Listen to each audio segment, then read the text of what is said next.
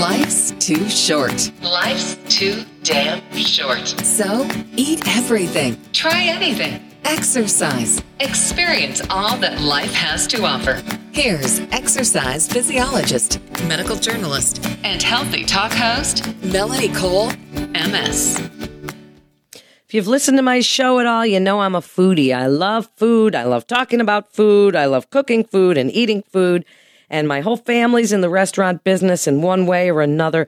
So when I get somebody on that talks about food, I am a happy camper. And today we're talking about blending America in the kitchen and not using our blenders to make smoothies. We've done that show before. I'm talking about the effect of the many melting pot people that make up this country and what effect they've had on our food. And as somebody who has eaten all over the world and loves to go to restaurants that are Ethiopian or Indian, doesn't even matter. I'll go to any kind of restaurant. This is a fun topic to talk about. My guest is Chef Edward Lee. He's the author of Buttermilk Graffiti and Smokin' Pickles. I love that name. And the chef owner of 610 Magnolia Milkwood and Whiskey Dry in Louisville. Welcome to the show, Chef Edward Lee. So, Chef Lee, how do you feel that the fact that we're such a melting pot here has affected our cuisine? I mean, it's almost impossible to describe. Yeah, I mean, I truly believe that the history of American food reflects the history of immigration, right? So when you talk about the early immigration and the contributions that the Italians and the Germans and the Greeks had on American food, we see the influence everywhere. And those foods, after generations, they cease to be foreign. They become American foods, like pizza, like spaghetti, right? Like beer and bread. And then you sort of have each generation brings their own unique immigration trends, and then they bring their own foods, like the Chinese, like Mexicans. And with every generation, with every new immigration group, you see the sort of flavors of American food change and alter. And really, for me, this book was, what does American food look like in right now, 2017, when I wrote the book, and how is that going to influence American food for generations to come? Well, you are right on with that. And one of the things that comes to mind when you say pizza and, Chinese food and all of these kinds of things, Mexican food, guacamole specifically, has become just such a staple. It's Super Bowl and it's New Year's and it's all of these things. Mm-hmm. And so now these kinds of things have become just a mainstream, really a mainstream. Sure. Do you feel that foods like Indian food, which I just absolutely love, and some of those kinds of food are still on the outer edges of becoming more mainstream rather than some of the Italian foods or the French foods or French fries, which really I hear weren't even from France? But do you think that there's still some on the outskirts?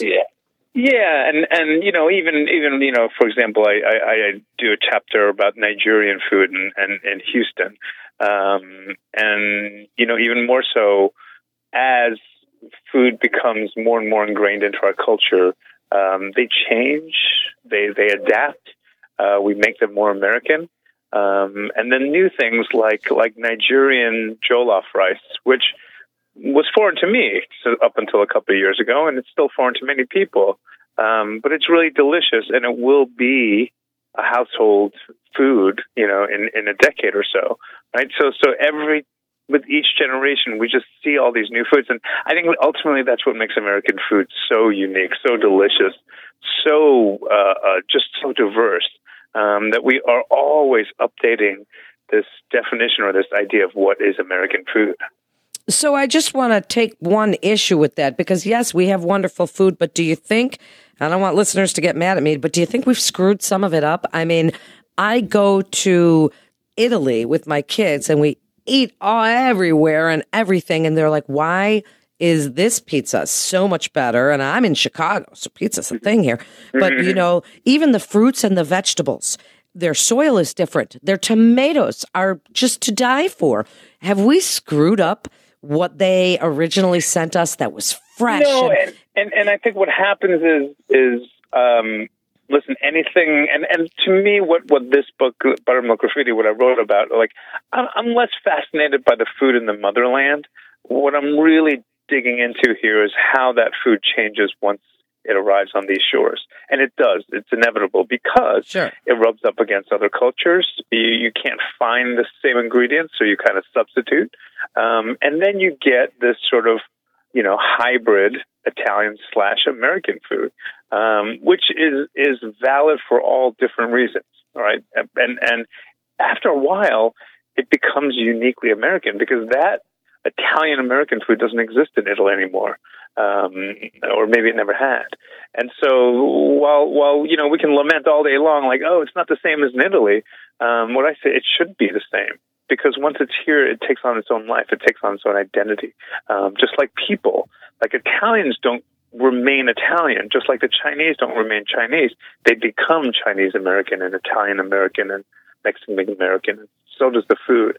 And to me, that's the most fascinating things when we see that mashup and we see people and cultures start to collide and how the food comes out. And I think in many ways, the food mirrors that, right? So, like, I'm Korean. I love Korean food. And I was in, actually, Chicago recently, and I had a Korean burrito, which to me is like the most blasphemous thing ever. But then I ate it, and I was like, it's was really it good. It was good. And so, these things are just constantly evolving. And it may be your taste or not. But I don't cast judgment on them. I'm just fascinated by the process and how that happens and why it happens. Okay, well, I didn't mean to cast judgment. Well, maybe I did because I'm kind of that kind of person. But I will. That's why. Things like sushi. Yeah, we put this like sort of different spin on there. Even some of it has added a little bit of cilantro or chili oil, which maybe you wouldn't have. So it changes. And I love Korean food and make my own kimchi. And can say annyeonghaseyo and kamsamida because I have a Korean market here. That's what I go in and I, like to get those things. But you're right. It is about what we've kind of not done to it, but what we do with it as opposed to, affecting it. I mean, certain things like French fries, things like that, we do different ways. Truffle, salt on there and mayonnaise they do. And, so where do you think that we're headed with some of these things? And you can include Korean food because like Korean short ribs are now kind of a bigger deal. You can even find them cut that way. While I get them at the Korean market, now I see them at Jewel. Yeah. Which I never did before. About food, right, is food never stands still. It's constantly evolving. It's constantly moving. And it really does reflect how we as a population or how we as a people are moving, changing, adapting, adjusting. So if you look at the food of America and you look at it now versus a generation ago or 3 generations ago, you're seeing it. You're seeing how we are living in this diverse time. And I truly believe, after I took this road trip, like, we're living in this golden age of food in America right now. And it's not just the high-end restaurants and the fancy celebrity chef stuff, but it is really this incredible melting pot, this mix, this soup of identities and cultures that I often tell people this, like, I travel globally all over the world, and only in America can you wake up and have a Jewish breakfast, a Mexican lunch, and an Indian dinner. Yeah, that's rock on. That's not even considered weird. It's just what we do. We are very spoiled. We have access to so much rich food and cultures, and the book is about a celebration of that, and it's really to encourage people to go out and take advantage of that because there is so much richness out there. And tell us a little bit about your restaurants. We've talked a little bit about your book, but I'm digging the restaurant and Whiskey Dry in Louisville because I love whiskey. I love bourbon, and I love cooking with bourbon and whiskey. So do I. And tell us about this. I'm not a native. I'm actually from Brooklyn originally, but I've been living in Louisville now for almost 17 years. So really a lot of the food that I do is just a hybrid of my life. I grew up as a Korean American in Brooklyn and studied a lot of French food and wound up, in Kentucky loving Southern food. And so a lot of that just kind of bleeds through to my food. And some of it's a mashup, some of it's more traditional, some of it doesn't make sense at all. But in my head, it does. And as long as it tastes good, we're okay with that. Well, speaking of the not making sense, we've got, Stephanie Izzard and Rick Bayless and people here that make things, you look at it and you go, what? What is that? But wow, it can blow your mind with the way it tastes. Do you make a good biscuit? Because Southern food, I love biscuits. Yes, of course. Of course. So tell people just where they can find the book Buttermilk Graffiti and Smoke and Pickles, and wrap it up with what you want us to take away from this about immigration and food and what we have now that we never had before, maybe that our parents didn't have. Yeah. Well, so first of all, you can find the book wherever fine books are sold. It's all over. You can Google it. It's on Amazon. Anywhere you can find good books. And one thing I did was there are recipes in the book, but there are no pictures. And I really want people to read through the book, to read it, to read the recipes. And then if they want to, they can make the recipes. But it's really a book to read and celebrate. And I really want to inspire people to go out and explore their own neighborhoods. Because one of the things that I found was, these Vietnamese restaurants, these mom and pop restaurants, these, little taco shacks or fried chicken shacks, they're everywhere. They're not just in big cities. And I guarantee you, whatever town you live in or suburb, you're not far from one of these places. And they provide an incredible richness of history, of food, of where America is right now. And, we live in a very tense time. And everyone is so quick to point out our differences. And one of the things that I really hope to inspire is that we need to celebrate our differences and to really understand that is the strength of our country, is in our differences, is in our diversity. And it's a great thing. It starts with food. And just go out there and have a meal and, eat something you've never eaten before. Just try it. If you don't like it, it's just one bad meal. But it really does, if you're open to it, it really does reshape the way you look at food and the way you look at Americans.